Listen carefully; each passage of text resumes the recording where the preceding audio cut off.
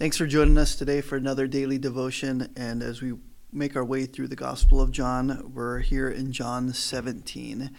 And we get to see Jesus' high priestly prayer. And in it, we get to see some things that Jesus explains that he hasn't explicitly explained before in the Gospel. Nope, I don't like that. Let me start over again, Hannah. Well, thanks for joining us today for another daily devotion, and today we're in John chapter 17, and we really get to see some glorious and amazing things here in God's Word. You know, I can remember as a child being amazed at the inner workings of different things. I can remember being on vacation and going to Lake Havasu and going to the Parker Dam, and we were able to take a tour and go down and see the inner workings of this electric generation that the dam was able to make. And you could see the big shaft for these turbines that were connected to the generators. They actually let us reach out and we could feel them. They were a polished steel shaft that were about as big around as this table. And it didn't even feel like they were moving because it was so smooth and so balanced. And just seeing the inner workings of this huge dam and being able to observe that was really neat. I can remember as I got a little bit older, starting to work on little engines, taking apart a weed whacker engine or taking apart a lawnmower engine. And you see all of the gears in there and you see the detail and just how it was constructed. And then as you get older, you start to work on other things, cars and taking apart the motors. And just seeing those inner workings, that was always so fascinating to me. Well, today in our passage, we get to see the inner working between the Father and the Son. It's like Jesus opens up the engine and he lets us see all of the parts. And here in John 17, we get to see Jesus' relationship and his working with the Father. And this is what's called the high priestly prayer of Jesus. We see that in John 17, and we're just going to work our way through it. And we're going to see a couple aspects here that are just so important. And the first we see is Christ's glory, the glory that he had with the Father. It says in verse 1, Jesus spoke these things, or after Jesus spoke these things, he looked up to heaven and said, Father, the hour has come. Glorify your Son so that the Son may glorify you. For you gave him authority over all flesh, and so he may give eternal life to all whom you have given him. This is eternal life, that they may know you, the only true God, and the one whom you have sent, Jesus Christ. I have glorified you on earth by completing the work you gave me to do. Now, Father, glorify me in your presence with the glory that I had before the world existed. So we see the glory of Christ. We see that Jesus is equal with the Father.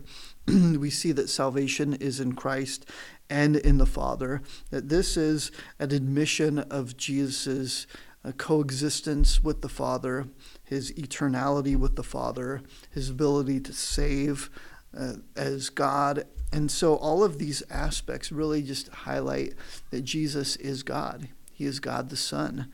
And so it gives us a wonderful insight into the Trinity. That is the Father God? Yes. Is the Son God? Yes. There is one God, and they eternally exist in three persons. And so you see this here, and Jesus says, you've given them to me that they may have eternal life, and eternal life is knowing you and knowing me. And this begins a theme of the unity that we have between the Father and the Son that Jesus speaks about in John 17. You know, Jesus speaks about how the Father gave them to him, that the Father has appointed people unto salvation, and he's given them to Christ, and Christ is going to save them. If you look down, we see that Jesus is praying for these believers, not just his disciples, but for every believer that would exist throughout history. We see in verse 9, he said, I pray for them, and I am not praying for the world, but for those that you have given me, because they are yours. Everything I have is yours, and everything that you have is mine, and I have been glorified in them. So Jesus is saying, Father, you have given them to me, and they are yours.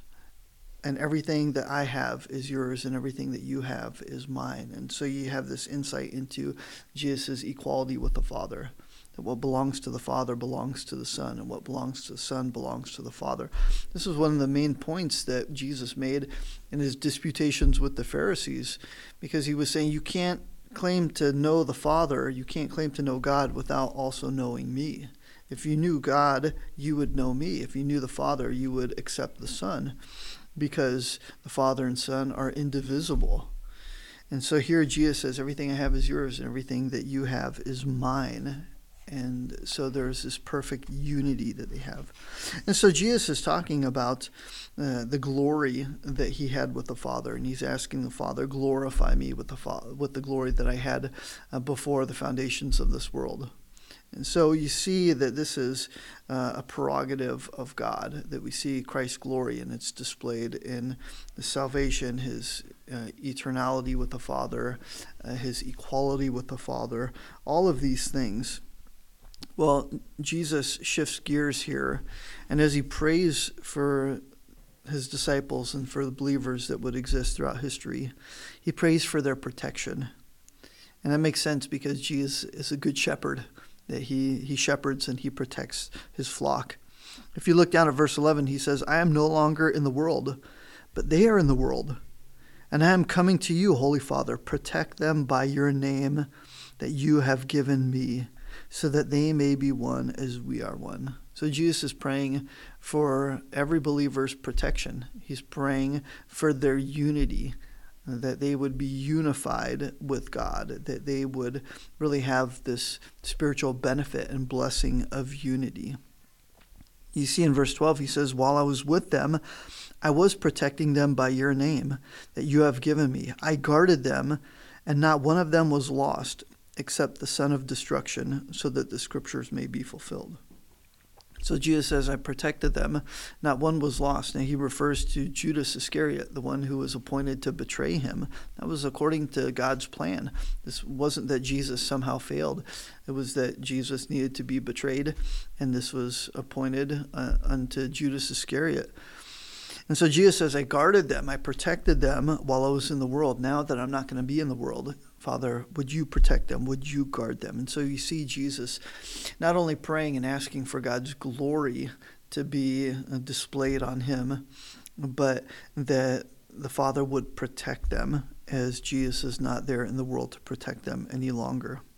If you look down at verse 14, Jesus says, I've given them your word, and the world hated them because they are not of the world, as I am not of the world. I am not praying that you take them out of the world, but that you protect them from the evil one. They are not of the world, as I am not of the world. Sanctify them in the truth. Your word is truth. So Jesus is praying for their spiritual protection, for their sanctification. He's praying for their walk, that they would continue walking, that they wouldn't be distracted, that they would not fall away. He's not necessarily praying for their physical protection, but he's praying for their spiritual protection, that they would be able to stand and endure and be faithful to God no matter what. And so he prays for that protection. And then transitioning from that prayer for protection, you see that Jesus transitions into sanctifying them. Not just that they would endure and that they would remain faithful, but they would grow in their sanctification, that they would be continually set apart, and that there would be this further transformation in their life. And he talked about being sanctified in the truth. Jesus says, your word is truth.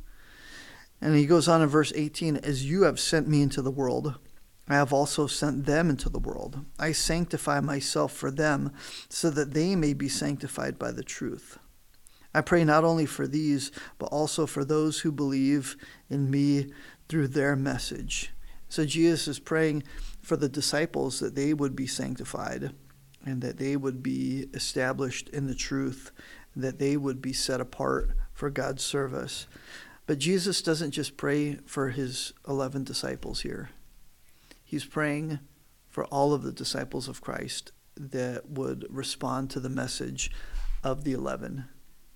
He's praying for you and for me, Look at what he says.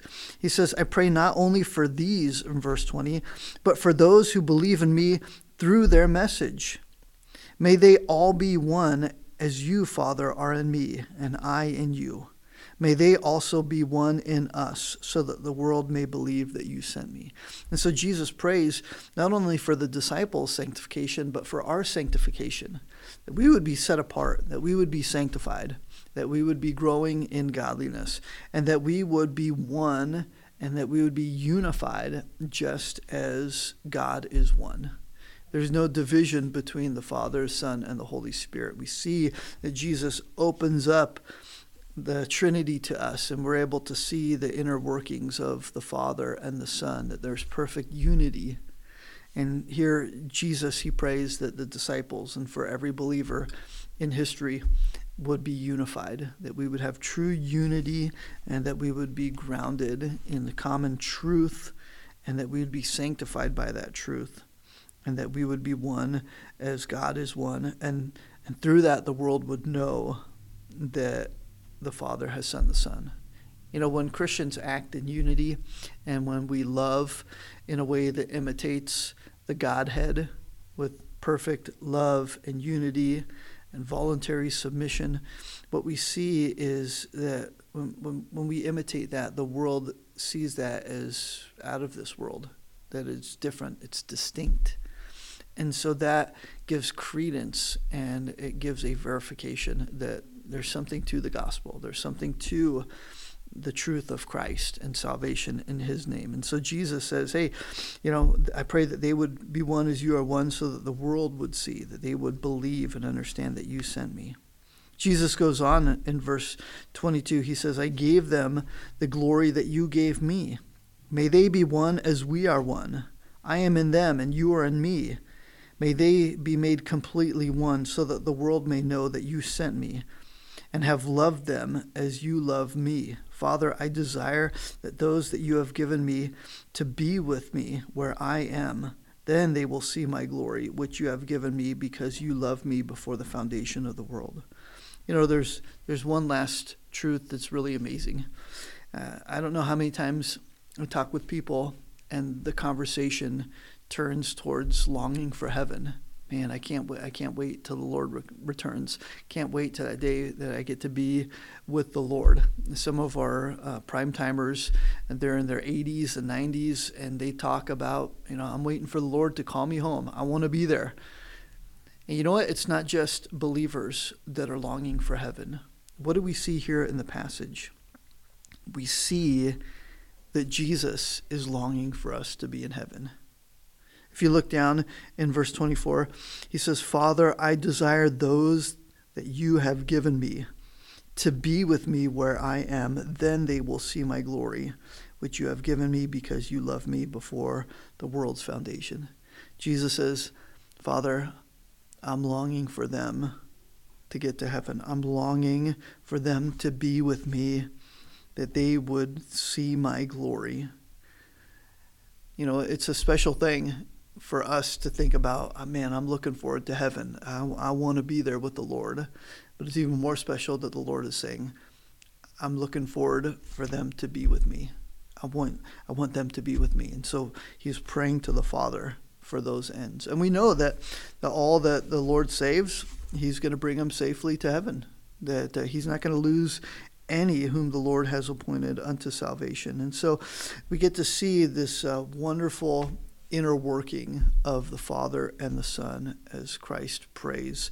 He opens up, and we see these details of the love and the fellowship and the unity between the Son and the Father.